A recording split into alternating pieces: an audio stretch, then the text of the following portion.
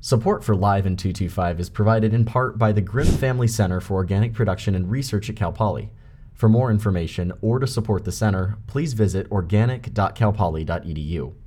That's organic.calpoly.edu for the Grimm Family Center for Organic Production and Research at Cal Poly. Support for Live in 225 is provided in part by AgCom Central.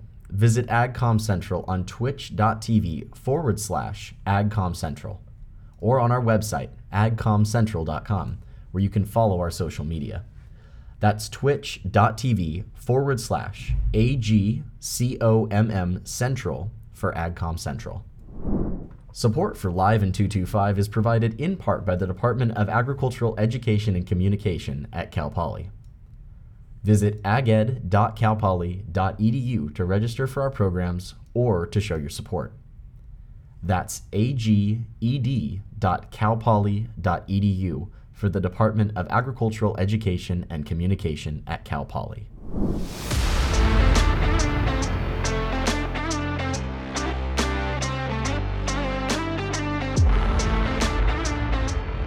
Good morning, everybody. This is Live in 225, and this is Season 1, Episode 5 of our podcast and live stream series about organic production. And today we're going to be discussing organic certification and organic policy, kind of what that process looks like, the history of organic certification, and how that might have changed over the past few decades, and like the whole journey of organic production. So today we're joined by ag communication student and production team member Amy, who has helped produce this episode and just get all of the information that we need to get this discussion flowing. We have Dr. Grisham, who is the head of the Grimm Family Center for Organic Production and Research. That's upcoming at Cal Poly. And we have Dr. Mike with us, who is our kind of like commander-in-chief for this whole journey. And he's been helping us out with this podcast and all of the tech stuff and really helping us get the ball rolling. I always wanted to be a chief. And we have a special guest sitting in with us on Zoom today. We have the California Certified Organic Farmers Livestock Certification Supervisor, Miss Kelly Corman. Very lovely to have you on the show today. Thank you for having me. Yeah, of course. So again, we're just going to get this discussion going. We're going to be talking about organic certification and organic policy and really just what's that all about. But first, I wanted to pass it over to Ms. Corman. Could you describe your journey with CCOF and kind of the role that you play as a livestock certification supervisor? Yeah, sure. So I think it's worth mentioning I actually got my master's in women's studies from the University of Florida, and there I studied tenets of self-reliance in relation to growing one's own food. I started a student organization that ran the student ag gardens there, and I became involved with local farms and nonprofits related to agriculture. And that was really how I got my foot in the door in organic certification. I ended up eventually working with University of Florida IFAS Extension as a food systems specialist for a couple years. And, when CCOF interviewed me, I was applying as a farm certification specialist. So I wanted to be a farm reviewer. And they asked me, tell us what's your favorite part of the organic movement? And from a couple years I spent working at Quality Certification Services, who certifies several Amish dairies, I came to really fall in love with organic livestock production and just what a night and day difference it really is from conventional. And I told them so. I was like, I'm applying as a farm reviewer. I love being on farms. I love farming, but I really am passionate about organic livestock. And at that point, I had gotten a certificate as a master herdsman from UF IFAS Extension and had dabbled in some livestock. And they came back and they said, we really want you to do what you love. So we're actually going to create this new position. It's a livestock certification service specialist. And you'll get to take all these calls, customer service calls for all of our livestock operations. And we're going to get you some real training. And I just can't even believe what a blessing that was, that I got to pursue my passion with this organization that really took a shot on me. And they sent me to IOIA for livestock inspecting. I got a certificate in that. I went to Iowa and studied there. I've learned a ton from speaking with our organic livestock producers every single day for the past 6 years. And a couple of years ago now, I was promoted to supervisor of the certification team, and it's just fantastic. We have such a solid team. It is such a joy to work with them every day. 6 years later, I just can't believe my luck. I get to be there. So, CCOF's a fairly large certifier. We certify, I think, 4,000 operations in the U.S. and Mexico, and not a ton of livestock, though. It's under 200 livestock operations, and a lot of our livestock operations are facing a lot of crises right now. So we're trying to support them as best we can in that. Yeah, could you describe a little bit more about what that entails and what kind of livestock productions you're working closely with? Yeah, so we have a lot of layer operations, some broiler operations. We have beef cattle, dairy. We have some pig operations, some sheep operations. Over the years, we've had some unique ones like some crickets, or we have one honey producer in Hawaii. Are you talking about like the insect cricket? Yeah. Really? Yeah.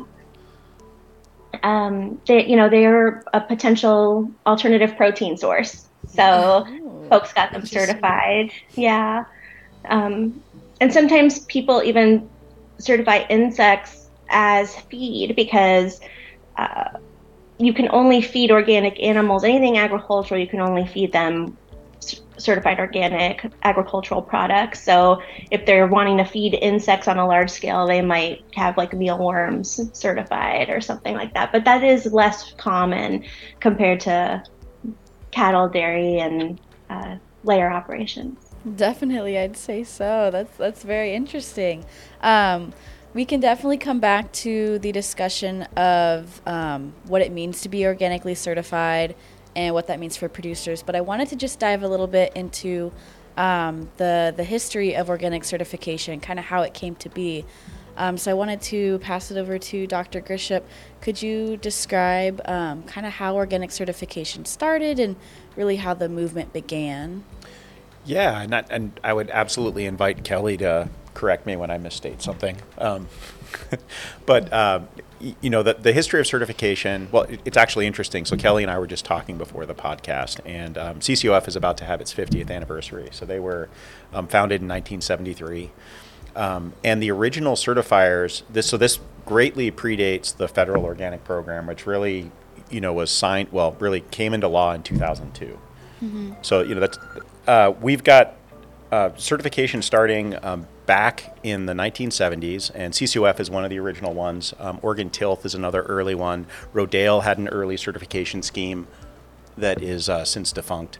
And they were third-party certifiers. And basically what was happening at that moment in time is the way I like to say it is organic farming was growing from, folks buying, watermelons from the crazy hippie farmer out of the back of their pickup truck to wanting to buy products in natural food stores and small chain co-ops, things like that. And so the issue that comes up is that if you're not buying directly from the grower, how do you know that they're actually producing things organically? And so that's where third-party certification was born. And most of the early certifiers had a strong farmer component. So farmer membership on the board, farmers providing certification of other farms, et cetera. That really changed in 2002 when the federal standards came out, and actually there was a kind of a big die-off of a lot of local certification agents at that point, because one of the requirements for the National Organic Program, which certifies the certifiers, was that you couldn't have farmers doing inspections. You actually had to have independent inspectors. You're supposed to rotate your inspector, so you're not supposed to have the same inspector over and over again.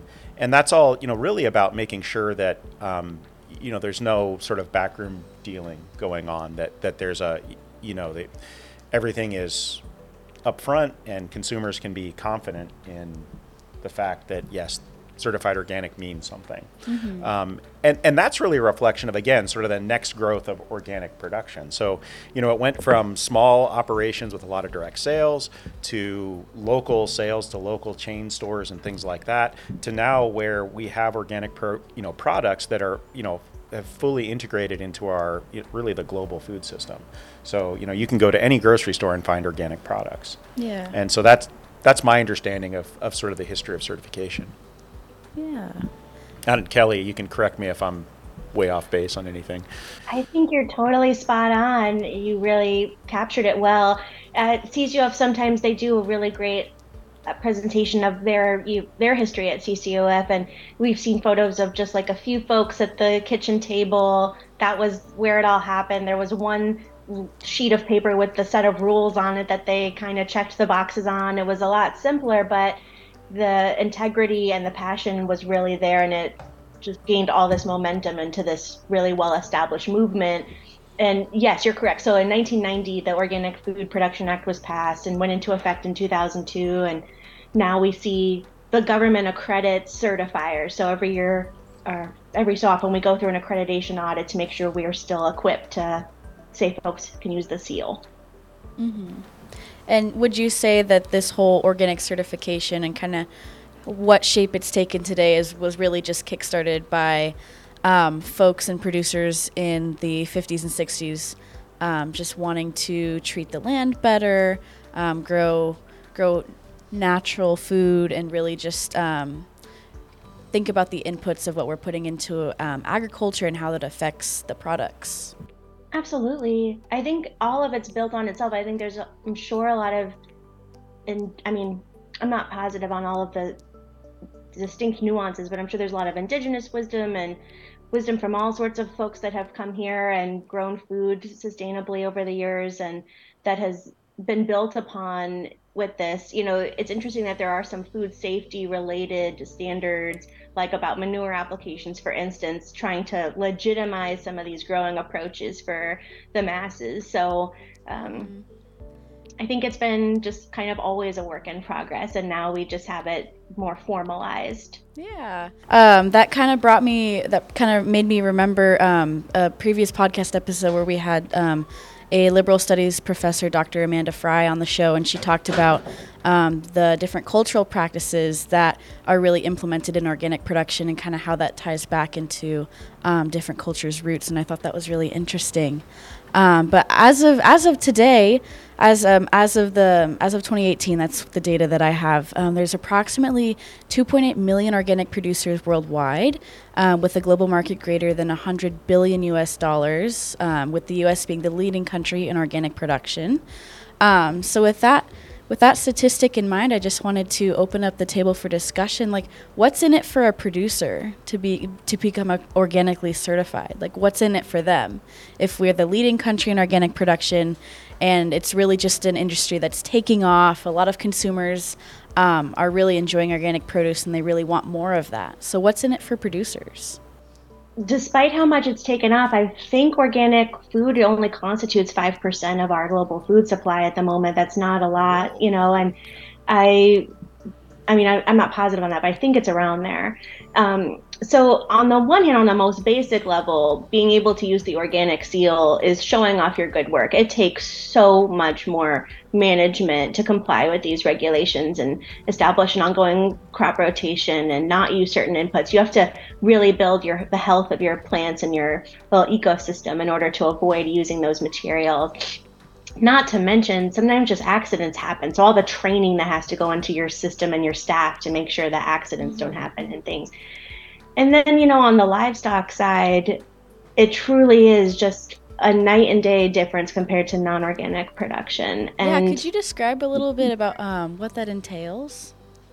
Sure. So, there's standards pertaining to living conditions of animals. So they have to have clean, dry bedding, access to fresh, clean water. They have to have access to the outdoors at all times, as described in their organic system plan. So, they'll have this plan with us where they tell us how they will comply with the regulations. And that plan includes any possible confinement, for what reason, right? If it's inclement weather or the stage of life of the animal, but in general, they have a lot of outdoor access, and it's on organic land. So the animals, ruminants, also are required to comply with the pasture rule. So they have to consume at least 30% of their dry matter intake from pasture over the grazing season, which must not be less than 120 days per year. So the feed that they're feeding them all has to be organic. And then the amount that they're grazing is very strictly measured and monitored. So it's not just like, let's keep them confined all day eating a bunch of GMO alfalfa and milking them. It's really a whole management system that they've had to seriously invest in. And it's, as much as everything has gained momentum, it's still this true ongoing battle. I mean, we've lost a lot of organic livestock producers this year because of the cost of organic feed. And that's happened for a lot of reasons, whether it be drought or import issues, etc. So it's truly an ongoing battle as much as it has gained traction. I have a question. I just want to jump in here a little bit and ask, and I know I say this every podcast. Matt says, conventional versus agriculture, it's not a fight. It's more along the lines of like, how can we coexist together and make things better? But I always wonder, like, what's the incentive for a farmer to transition from conventional agriculture to organic agricultural production practices? Like, what's the political or the policy incentive, or what incentives exist for an organic producer? I think that so much work has to go into it that part of it has to be like on some kind of soul level or some kind of internal level. You just care about the environment and the ecosystem and the health of the planet and your fellow people, and you want to pursue it because yes, you can get a premium, right? And you can have the seal to show that you're meeting these standards. But at the end of the day, that premium is only happening because you're spending more putting into your farm. So I think that, to me, the incentive is that you, like CCOF, envision a world where organic is the norm and you want to be a part of that. And you don't want to continue to see GMOs and toxic chemicals destroying our environment. We all benefit from organic agriculture. So I couldn't tell you like, oh, there's a specific monetary value reason. I mean, I know there have been studies that folks have transitioned and actually had stronger yields, like from their stronger soil. So I think that there are tangible, like, financial benefits. Like, you can get this premium, you can show higher yields in some instances, and sometimes it's honestly just a lot harder and you're doing it because you're passionate, and that's just the reality. So, something that I think those premiums are really important because those provide the growers with some level of offset so they can support sort of like the margin hit that they're going to see as they transition. And, one common story I've seen in working with the organic industry in multiple states over over decades at this point is a lot of growers that I interact with who move into organics, and this is more of a plant ag, although one grower I'm thinking of actually was an integrated hog and field crop system, which is really the only way you can grow organic hogs. I mean, because the feed costs will just kill you if you're not growing them yourself. They'll start usually with their worst field. They'll say, oh, well, in the Midwest at least, there's the sort of get big or get out, right? Farm consolidation, bigger and bigger farms. And so I've worked with a number of folks in a number of crops in the Midwest where it's like, well, no, I want to stay at 100 acres of specialty crops, or I want to stay at 15 to 2,000 acres of row crops. I don't want to get any bigger, but I can't do that. I mean, if I keep working in the conventional system, I either have to get bigger or I'm going to get priced out. And that little bit of premium sort of allows growers to sort of play around with that. So what I've seen time and time again is growers will come in, they'll usually transition their absolutely worst ground, which is not always a great method for success. But after a few years, they get it going, they enjoy the premium, they start to see, the impacts of feeding the soil rather than just dumping mineralized nutrition on the soil. They enjoy the fact that, hey, I can bring my kids out here because there's no there are no synthetic herbicides or insecticides or fungicides out here where I have to worry about my kid, getting poisoned. And then pretty soon they're transitioning more and more of their farm.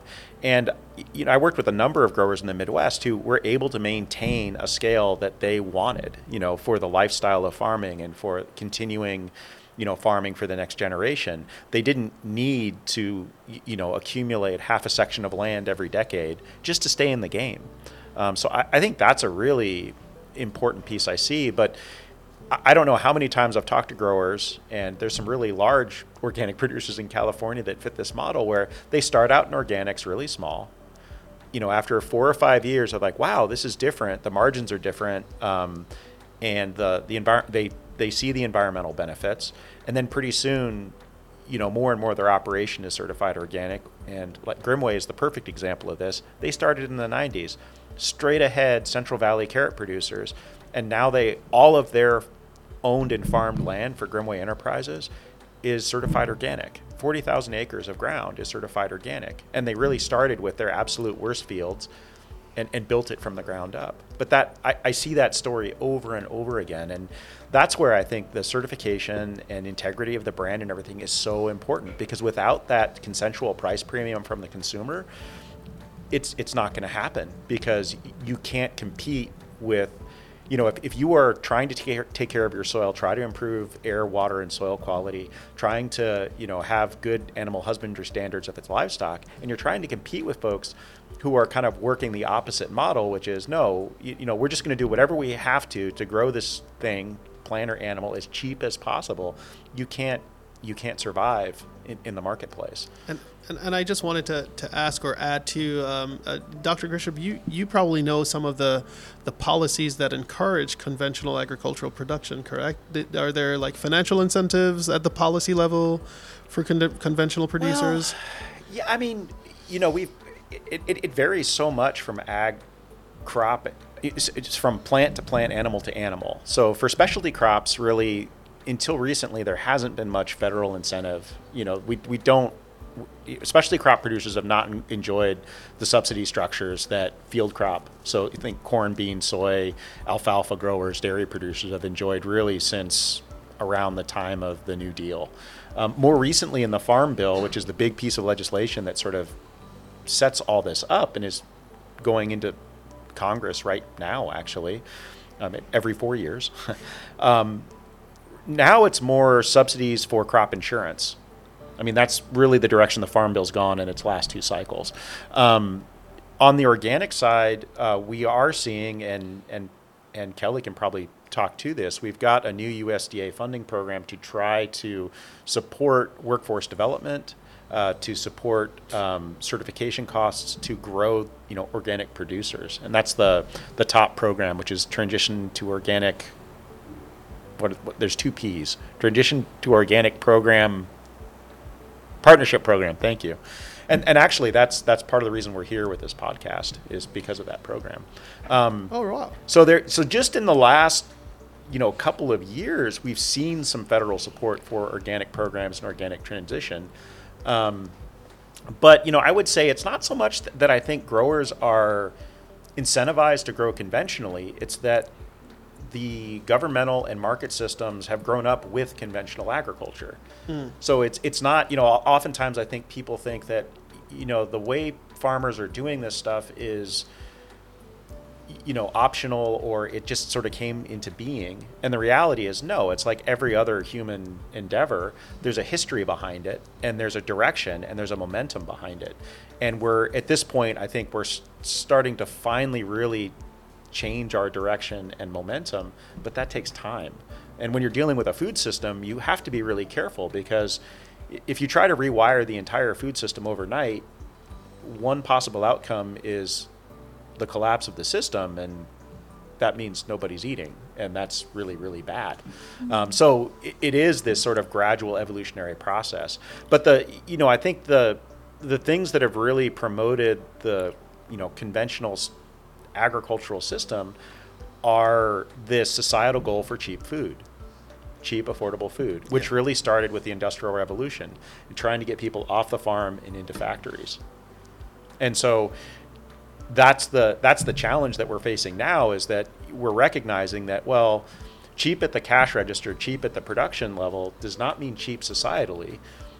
because there are all these externalities that end up happening. So those externalities could be, animals suffering. They could be nutrient runoff into watersheds that lead to all kinds of problems. It could be burning up all the topsoil, reducing our future productivity. It could be exploitation of labor. But the organic movement, I think, is, this answer to that. It's okay. Well, maybe we can do things differently, but we're all going to have to be part of that solution. It's not something that we can. The existing structures and systems that we've built were built around this sort of design parameter: cheap food, period. But cheap food is not cheap.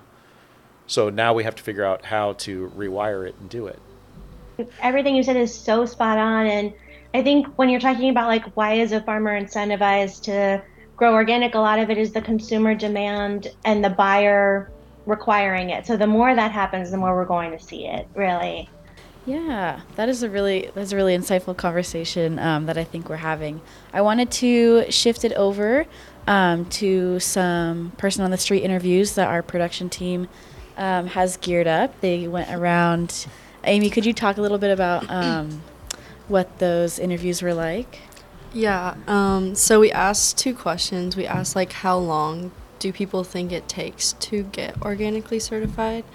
And a lot of people, had, they had, no idea and, did not know, which is, fine. But, some people did know a little bit. And then, we also asked, do they, trust the, organic, the seal? And, a lot of people were I don't know, but yeah, sure. I don't know. It was very interesting. It was kind of funny, but yeah, it was pretty interesting. Just for Kelly, you may not be able to see the video, but you should be able to hear it, which is more impactful. Yeah. Okay. Okay. The question is, how long do you think it takes to be organic certified? 3 years. Yeah, you're right. 8 years. Okay. Maybe less, 5. Okay, it takes 3 years. I have no idea. Maybe a year? I have no idea. Just take a guess, any guess. I don't know. A month maybe? I don't know. Organically certified? I'm not sure if I can say for certain, but I'm going to take a guess and say 1 year. Okay, maybe 2 years? I have no idea. A year? 4 years. Okay. And do you trust the organic certification process? Questionable. Moderately, I would say. Yeah, I do. Okay, awesome. Yeah, I don't see why not. I don't know what the process is, but yes. I just wanted to say from a communications perspective, we get back to the idea of getting that information out to the public, because one of the things that people need to understand is the meaning behind organic certification. I'm broad brushing this, of course. I think a lot of people believe, the marketing behind the word organic. Oh, this is organic, that's organic. But they don't really understand what it means for food to be organic, or the idea that there is regulation behind that saying the word organic. I know Matt for sure continuously tells us, there's a 10K fine for saying that your food is organic and it's really not. And I find that funny because I think, and it's per unit of packaged product. It's per incident. Yeah. Per incident. I don't necessarily think it would be if you had, 50 bags of carrots at a farm stand or something.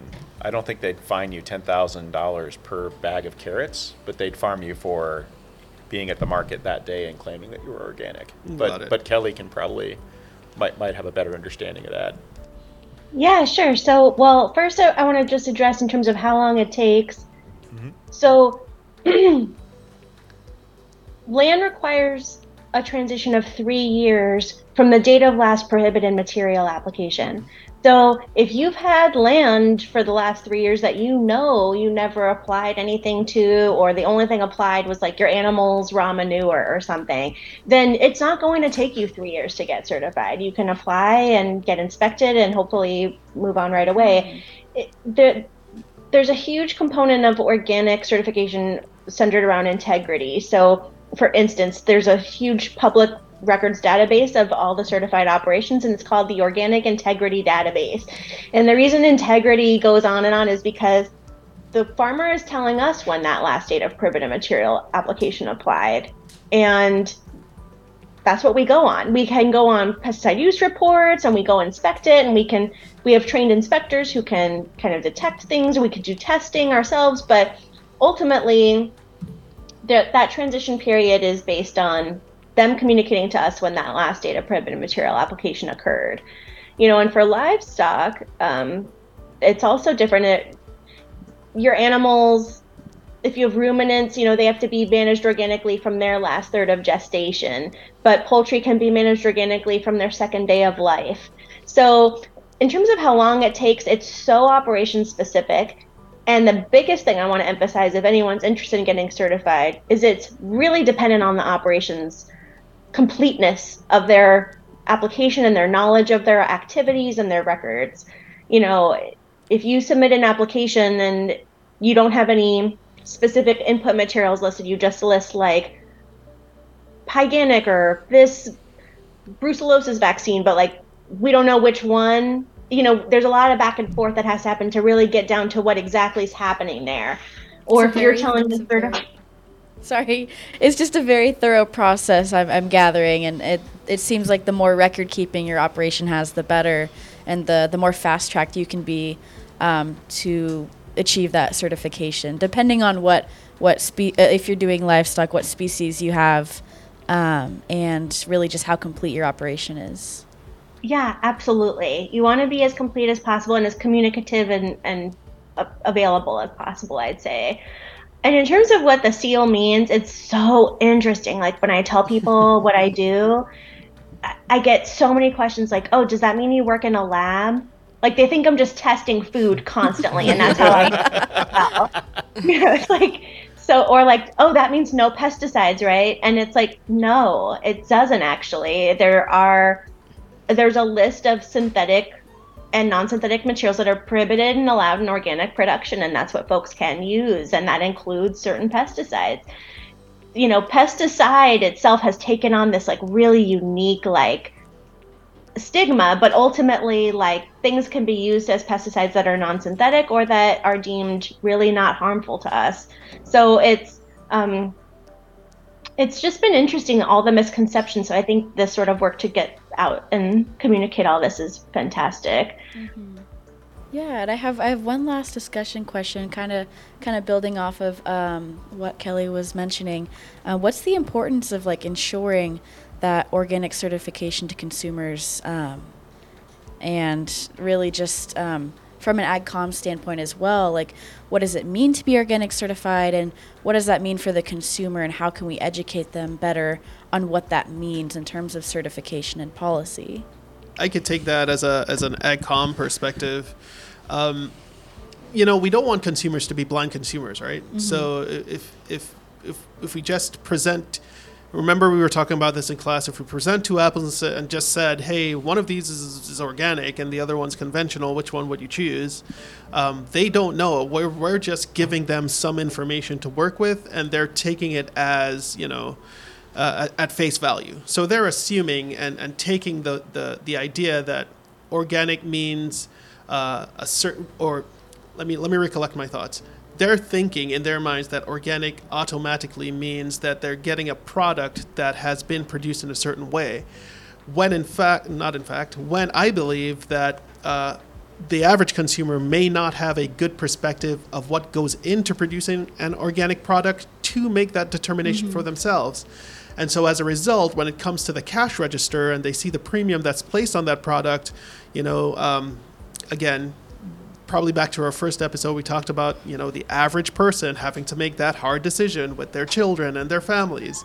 But I also take what Kelly said. It's really an intrinsic motivation to see the wider picture of agricultural production and wanting to change the world in future tense. Mm-hmm. So for me, from the communications perspective, from this episode, I would say that if we were to do like a communication strategy on what organic means, I would focus on the idea of telling consumers what goes into organic certification, and when they purchase an organically certified product, what they're giving to that farmer and also to the future.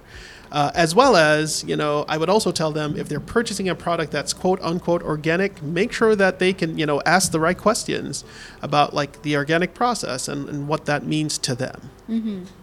Definitely. I just was going to add in terms of what it means to be certified organic. Of course, there's the organic regulations, they have to comply with them. But what does that actually look like?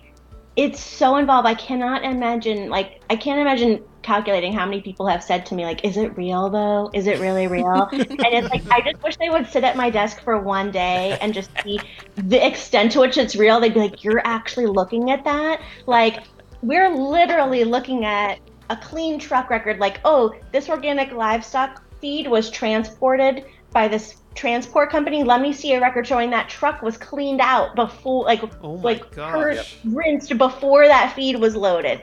You planted seed. What's the seed treatment on that tiny seed that you planted? Was it coated with anything? Was it pelletized? Like everything. I mean, if you're feeding like a feed mineral, and there's salt in that mineral, like the custom blend, right? It's got like soy meal and salt and calcium carbonate and all kinds of stuff, nutrients. I'm going to contact the manufacturer and say, is there any synthetic anti-caking agent on that salt, like yellow prussiate of soda? Do you know the tiny amount of salt that animal is even consuming? And I'm asking if there's an anti-caking agent on that salt. So it's like just this constant deep dive on these little nitty gritty things. And then also really big picture things, like in their organic system plan, like all the confinement, all the crop rotation, the harvest, the sales, the storage, every link in that chain is so verified. And so that farmer went through a lot to get that verification and prove their compliance in all these ways. And it's really involved. And I want to say the people doing this work are all human. Like, they might make a mistake. Their staff person might accidentally apply the wrong material, or they might buy something and not realize like the manufacturer sold them the wrong label or whatever it is, and we work with them and develop a plan moving forward. So earlier when you were talking about civil penalties, if an operation's willfully misrepresenting product as organic, that follows a certain penalty matrix for the certifier to pursue adverse action, and that could be a revocation and that could be civil penalties. But it takes another specific chain of events to get there. So generally, we're going out there for an annual inspection, we're reviewing everything that they're doing, and we're letting them know, hey, we have some additional concerns, or you're non-compliant in this way, or hey, everything looks good. It's a whole range of possibilities every time. Definitely. And it's such an in-depth process of certifying everything like you were talking about. And I think that just makes it even more important to communicate that to consumers about all of the hard work and the verification that producers have to complete to get that product from farm to table. So I just think that from an AgCom standpoint, like Dr. Mike was saying, it's just that much more important to show how hard these producers are working to create this product for us all to enjoy. Yeah, and I would mirror that statement. I really think that one of the wonderful opportunities that consumers' interest in organic products provides us is it gives us an opportunity to engage them in a conversation about where their food comes from. And, I think earlier in the podcast I said, beginning at the Industrial Revolution, we sort of, we focused on cheap food and getting people out of agricultural communities and into cities to work in factories. That was a major cultural drive in our history here in the United States. But with that, we lost this connection to where our food comes from. And ultimately, whether you're ignorant of your connection to the food system or you're very intentional about it, all of us, if we eat, we are engaged in this incredible system. And for me, That's why these podcasts are important. That's where I think these conversations around organic agriculture, regenerative agriculture are so vital, because it gives us an opportunity to say, okay, well, maybe you're 3-4 generations out of, seriously producing food, but this system, you're still an integral part of the system. It affects you in a very intimate way. Here's a chance to learn a little bit more about it and really engage with it and get involved in this conversation about, well, maybe cheap food is not a great goal. Maybe it's not really cheap. Maybe there are other ways to do this. So let's start having the conversation about how do we do that in a just, equitable, and accessible manner, so that we can all benefit as a society. Yeah, definitely. I think that's a great way. That's a great place to close out the conversation today. Thank you again, Kelly, from the California Certified Organic Farmers Association, for helping us foster this conversation today. It was very important and very insightful, and really just thank you for having a spot on the. Thank you for coming onto the show today and giving your insight and your expertise. Absolutely. Thanks for this great dialogue. I learned a lot from you all too, so thank you for sharing. Oh, hooray. Thanks, Kelly. And again, the panelists, Dr. Grisham, Dr. Mike, Amy, all super helpful today. Thank you again.